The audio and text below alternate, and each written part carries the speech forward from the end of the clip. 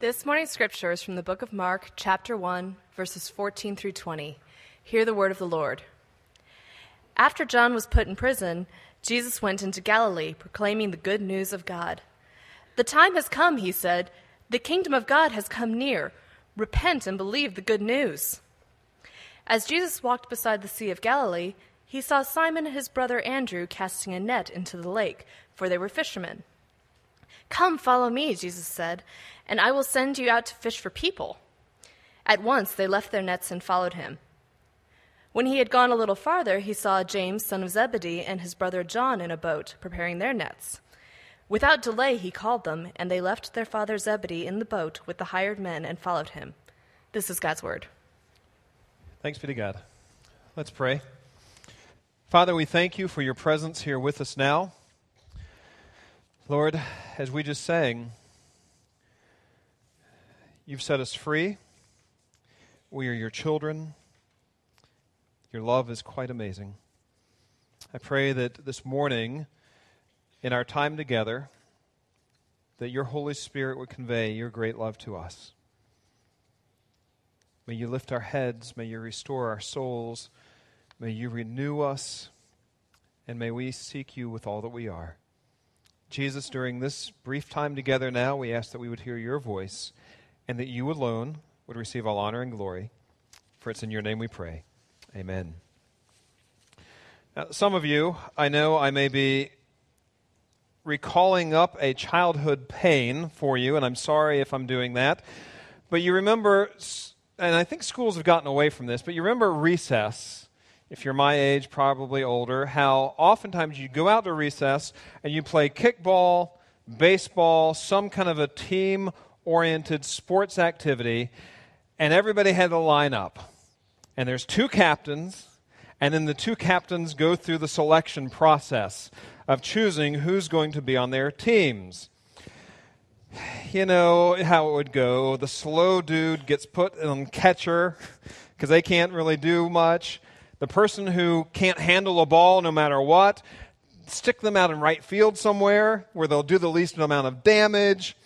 You know, and so as it goes, you're waiting in line, you're waiting for your name to be called, and it gets more dehumanizing the longer it proceeds. You know, at some point it switches from calling people by name, you on my team, to just you two. All right, then I'll take you two. You two, I'll take you two. And it gets like that. And then if you're bottom of the barrel and you're, the kid at kickball who's just can't kick the ball, and this is you, what happens is it becomes so dehumanizing in that moment that now there's this bartering. Well, if I have to take Rick, then you have to take Dave.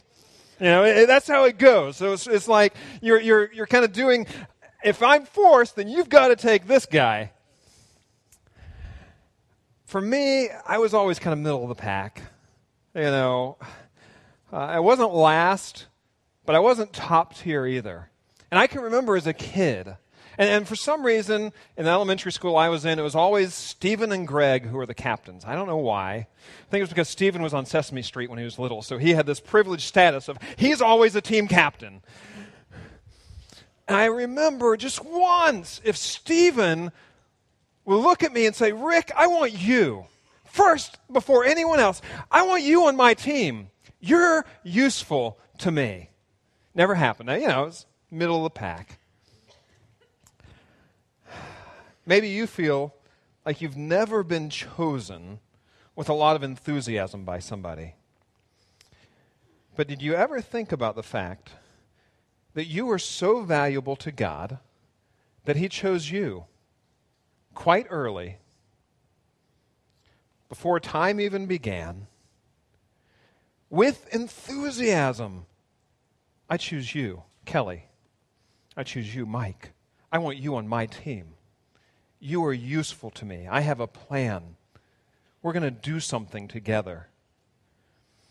During life, the call of the gospel goes out, and in that moment, many of you can remember a time when you heard that voice calling you, come to me, I want you.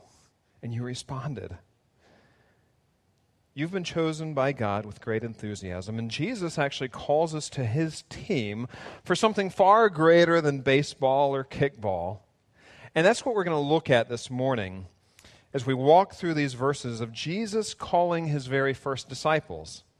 Now, you'll remember as we go through this Gospel of Mark, Mark divides very neatly into two large segments. Chapters 1 to 8 are all about Jesus' identity as king over all things. And Mark chapters 9 through 16 are all about Jesus' purpose in dying on the cross. And so this morning our passage falls into the first 8 chapters, which all of this references Jesus as king over all things. And in Mark's gospel, things are happening very quickly. We read in verse 14, after John was put in prison, Jesus went into Galilee proclaiming the good news. So John the Baptist, his mission has come. It's now ended suddenly. Mark's going to come back to this in chapter 6 and tell us, more about it. But so John is arrested, put in prison, and now Jesus enters the scene with a different style of mission and a different message. Rather than, like John, just being in the desert and letting people come to him, Jesus went intentionally from place to place sharing the good news of the gospel. Now, if you ask the average Christian, what was Jesus' main message? You're going to hear a lot of different answers, and typically you're going to get a response kind of like this: well, believe in me and be saved. Or, love God with all that you are and love your neighbor. That's the emphasis of Jesus' message. Those things are things he taught, but the core message is about the kingdom of God. Look at verse 15 again. The time has come, he said. The kingdom of God has come near. Repent and believe the good news. These are the very first words we hear of Jesus the Messiah in the book of Mark. And what you see in these very first words is the recurring theme of Jesus' message throughout all of the Gospels. The kingdom of God summarizes all Jesus has come to proclaim and achieve. Now, if you've been here since the beginning of this, you know a little bit about what this is about. But God is bringing his kingdom to earth as he promised. You know this logically. God is the creator of all things, and as the creator of all things, he is the rightful, true king over all things. And yet Jews understood, while God is the rightful, lawful king over the universe, one, not everyone acknowledges that fact. Two, definitely not everyone submits to that fact. And they live lives in contradiction to God's kingship. And so Jews had this understanding that one day, and it's promised throughout the Older Testament, when a Jew heard the kingdom of God, they have different things popping in their mind. One of them is going to be the great day of the Lord. That day, as is often mentioned in the Older Testament, and that day, the day of the Lord, referenced the time that God was going to bring his kingdom to the earth. It was a future hope of the Jews when one day everyone's going to truly know who is king. And whether they want to or not, they will submit to and acknowledge he is the king. This was a future hope of the Jews. And so when Jesus enters the scene, here he is with a message. I have come to bring the kingdom of God. The kingdom is near. Why is it near? Because I am near to you. One day when that rule of God would be more truly established, Jesus here is saying, here's the day. Here's the day, because I bring the kingdom and I am the king of the kingdom. No Jews hearing this would have missed the point. God is about his work of taking control. And he's doing it through the message, the ministry, the person of Jesus Christ the Messiah. And Jesus' words here are just loaded with meaning. We won't have time to get into all of it, but I do want to point out when he says the time has come, Greek is a fascinating language, And it actually has two different words for time in it. We have one. But when the Greeks used the words for time, one was chronos, chronological, chronology, that kind of thing. That word is not here, and that's the word for time that just simply means the passing of days one after another, hours one after another, the ticking of the clock. Chronos. Jesus uses a very different word, kairos. And we don't have an equivalent word in English for it. One commentator said the closest you can really come to it is the difference between the word historical and historic. Everything in history is historical, technically, but not everything is historic. Because in Greek, to use the word that Jesus used here, kairos for time, it means something is happening right now that everything afterwards is going to be changed because of it. This is so significant, so life-altering, that it completely changes the fabric of time as it will come. You see, what Jesus is saying is, I'm the king, bringing the kingdom now, and everything's going to be different afterwards. It's a kairotic event. You know, our culture acknowledges this whether we like to or not, because our whole calendar is based off of the birth of Jesus Christ. Whether you grew up learning your calendar as BC AD, or whether you've grown up learning it as BCE CE, before the Common Era and after the Common Era, or in the Common Era, it doesn't matter. Our whole calendar, the central point on which it swings, is Jesus Christ. Jesus' death and resurrection were kairotic events that changed everything that came afterwards. So Jesus is saying, listen up, because the kingdom's here. Something so significant, nothing's going to be the same afterwards. What we have is the king proclaiming the kingdom has come. And so if that's the case, the very proper response is what Jesus says here, repent and believe the good news. And you know, if you've been around, that repent simply means turn around or turn away from your own way of life, your own way of doing things, and turn to something new that God is doing. Now, the reason I share that is because I believe what we have in the verses that follow is a living example of repentance, to turn away, to turn around from something and to something new. That's the rest of the passage. Let me read that to you once again, verses 16 and following. As Jesus walked beside the Sea of Galilee, he saw Simon and his brother Andrew casting a net into the lake, for they were fishermen. Come follow me, Jesus said, and I will send you out to fish for people. At once they left their nets and followed him. When he had gone a little farther, he saw James, son of Zebedee, and his brother John in a boat, preparing their nets. Without delay, he called them, and they left their father Zebedee in the boat with the hired men and followed him. Now, if you're like most people, when you think about the disciples, you typically think of the disciples as humble, uneducated men of very simple means. You know, we really think of them as, you know, maybe they're out there, they're kind of peasants somewhere. We have this low view of them in different ways. And you can have this impression, well, of course they're going to follow Jesus because they had nothing better to do in life, right? If you're thinking they're these humble, poor guys, you know, well, when Jesus calls, of course they're going to leave their drab, dreary existence to follow something new. That's not the case at all. And if I had more time, I'd flesh this out more, but I'll give you a little sense of this. The Sea of Galilee, where Jesus is, this was the most productive body of water in the world at that time for the fishing industry. The most productive. And the Bible often refers to fishing, but never as a recreational activity like we describe it, usually. Fishing is business. And only the wealthiest of fishermen had hired people working with them. You see where this is going.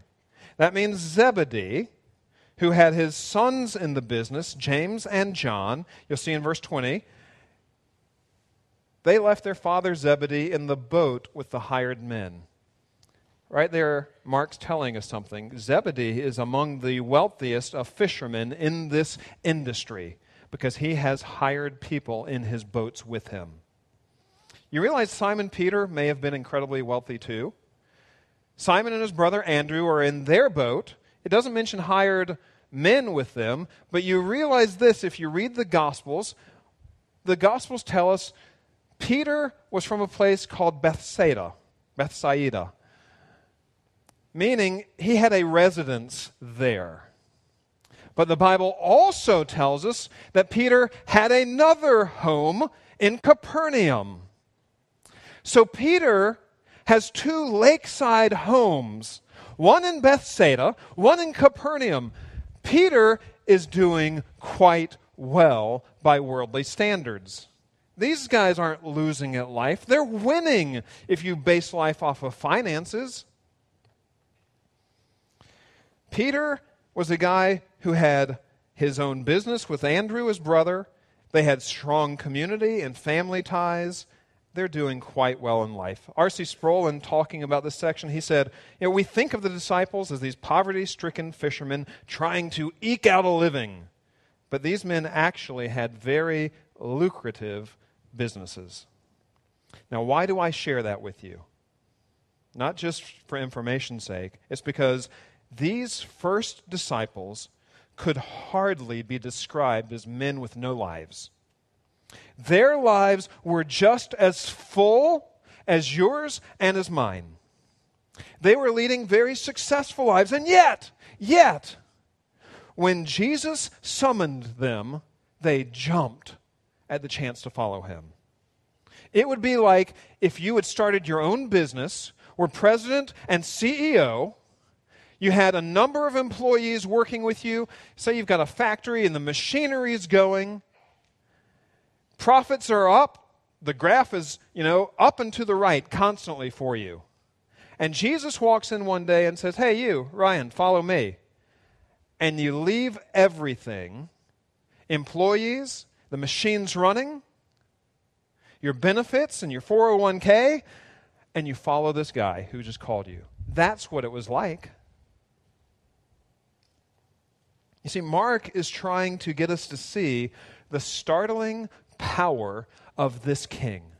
The king who's come proclaiming the kingdom, bringing the kingdom, he has startling power.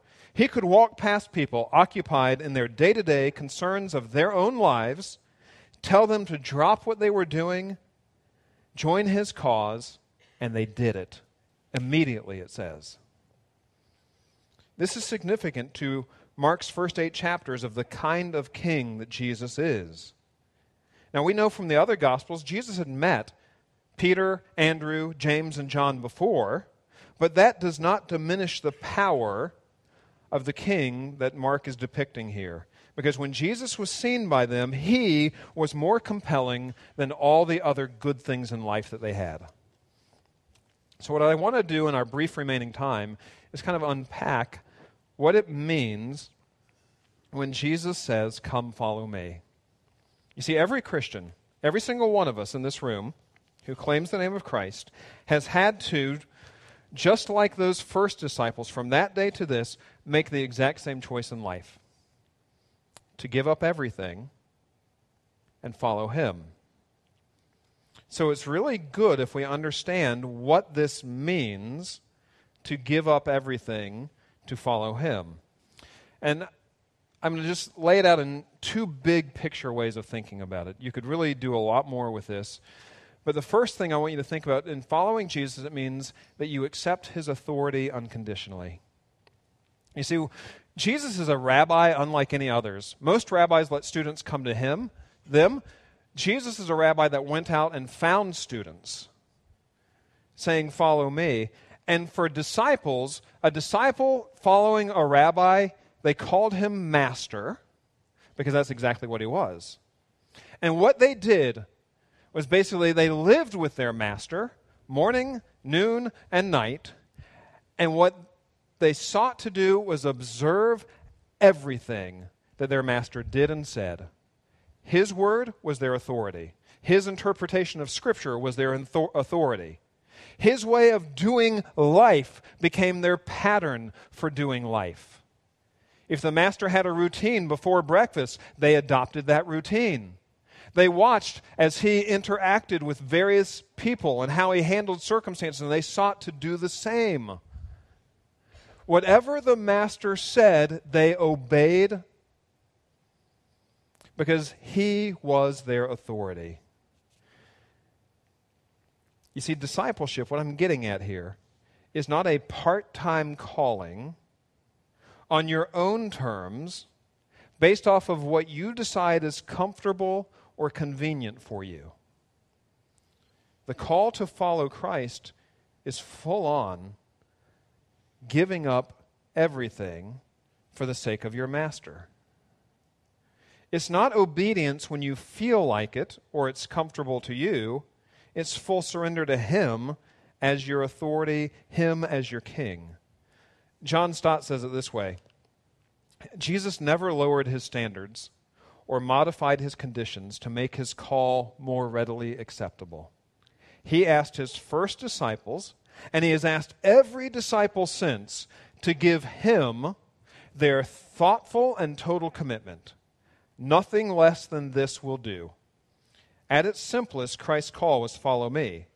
And to follow Christ is to renounce all lesser authorities. So young people, you know what that means? His ethics, if you claim the name of Jesus Christ, he is your king, he is your master. His ethics trump the ethics of the world. When you're in school, integrity, his ethics trump. Your sexuality, his ethics trump. Your friends may say, you're crazy, you're nuts. Why would you do that? It's better to get to know someone sexually before you go off and marry them. His ethics. Save yourself. There's a reason for that. And as your king, he has a right to say so. He's your authority. Now, I don't want to get on this too much, but I believe one of the problems of the church in the United States is that we live ultimately as if we're the authority. And the reason I can say that is because I find myself doing this far too often. We pick and choose how and when we want to follow Jesus. And it's often based off of what's comfortable to us or convenient to us or whatever else we set as the standard. But when we do that, realize what we're doing is, I'm the authority, and Jesus, now you're an add-on to my life.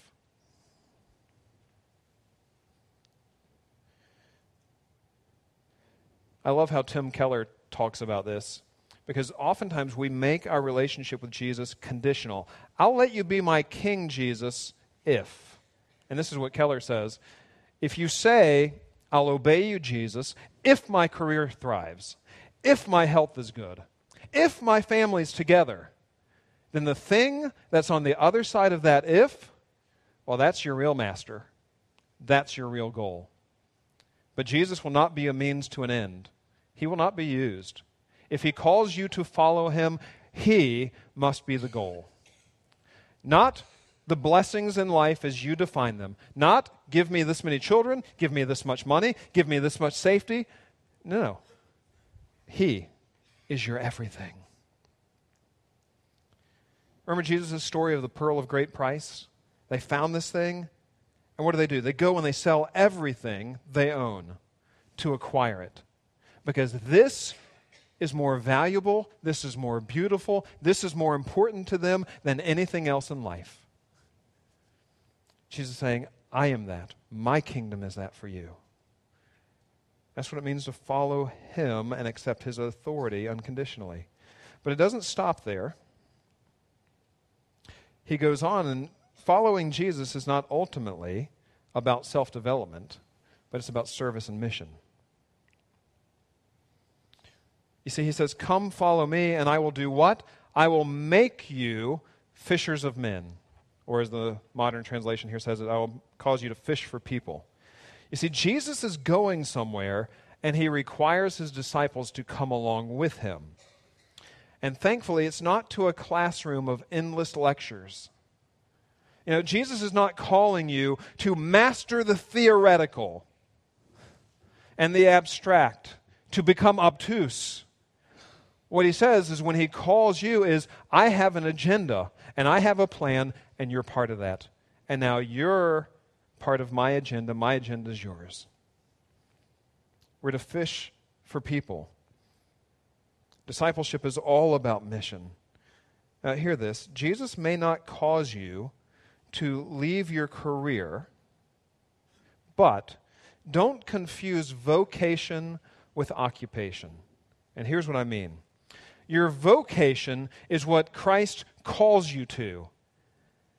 Your primary calling, your vocation, is to be a Christ follower. He is your king. He is your everything. His rule, His authority, His agenda.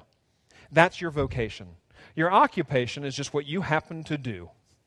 Whether it be a doctor or an engineer or a teacher, a pastor, it doesn't matter.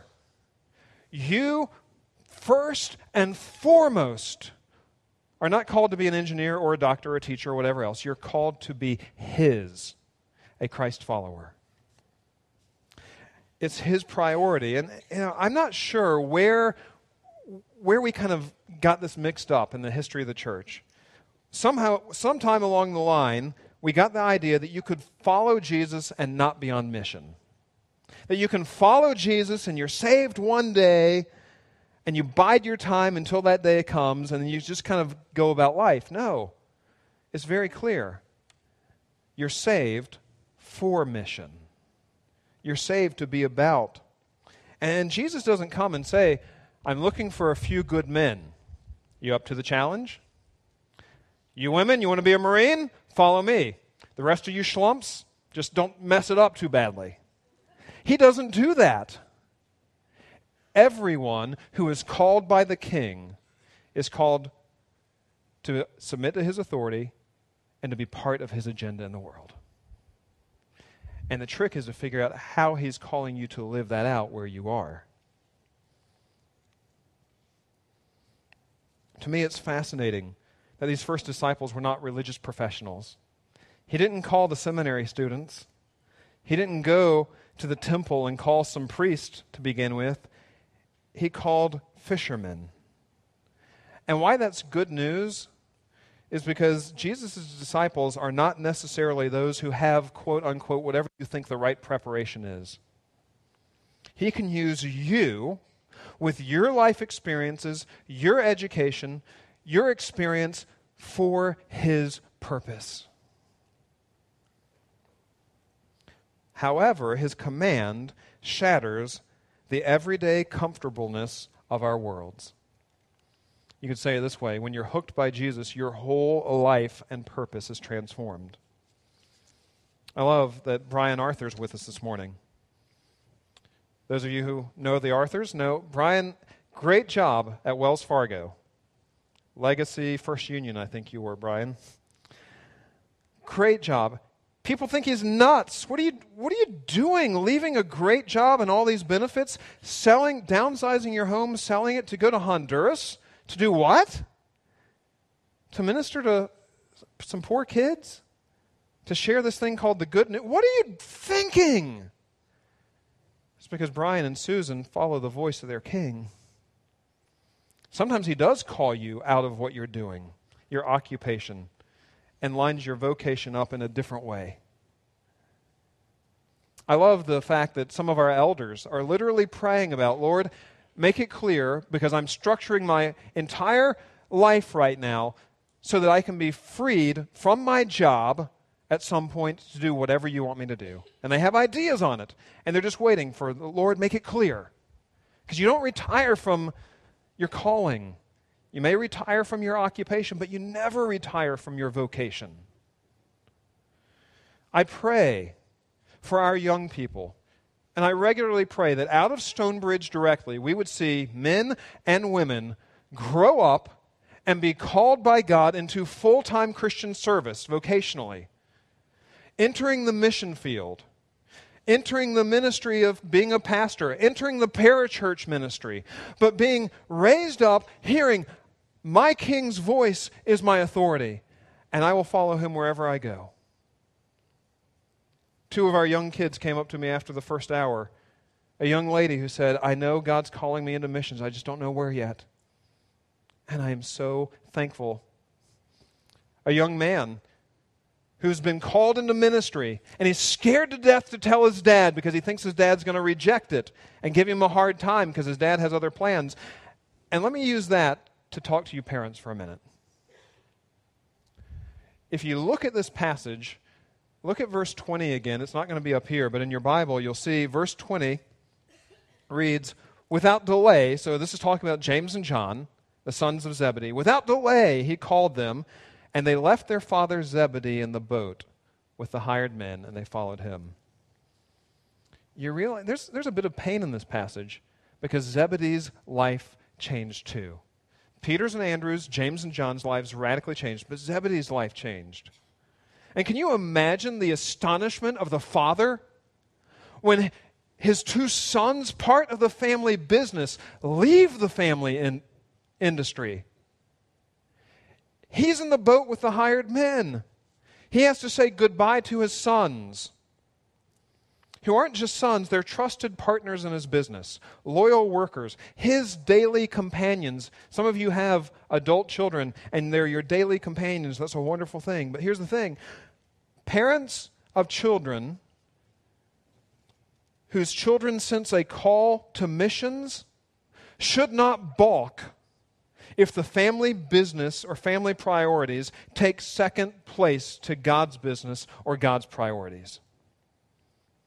Parents who have encouraged their children all their lives to follow Christ, to listen to His voice, should not cry foul when their son or daughter puts all of life on the altar of sacrifice to serve the call of their king.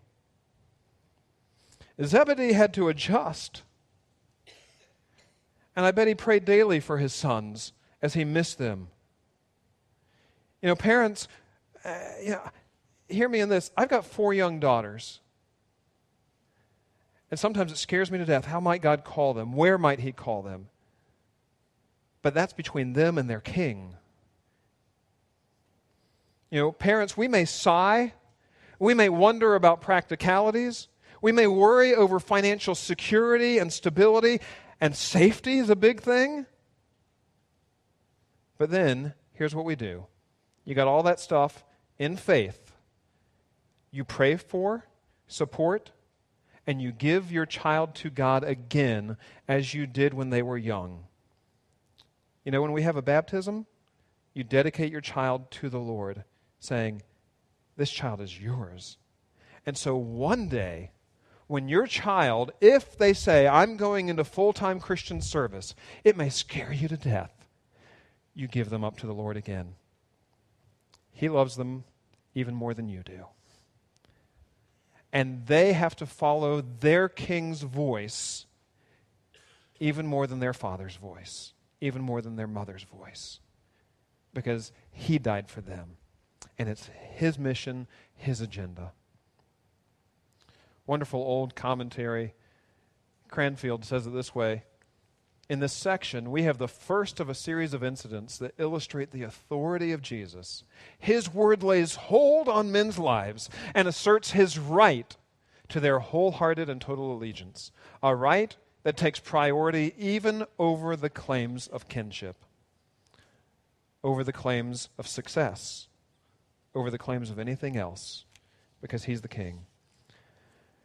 As we wrap up, let me just ask you a few questions that you can talk about in your small group or otherwise. Ask yourself these things.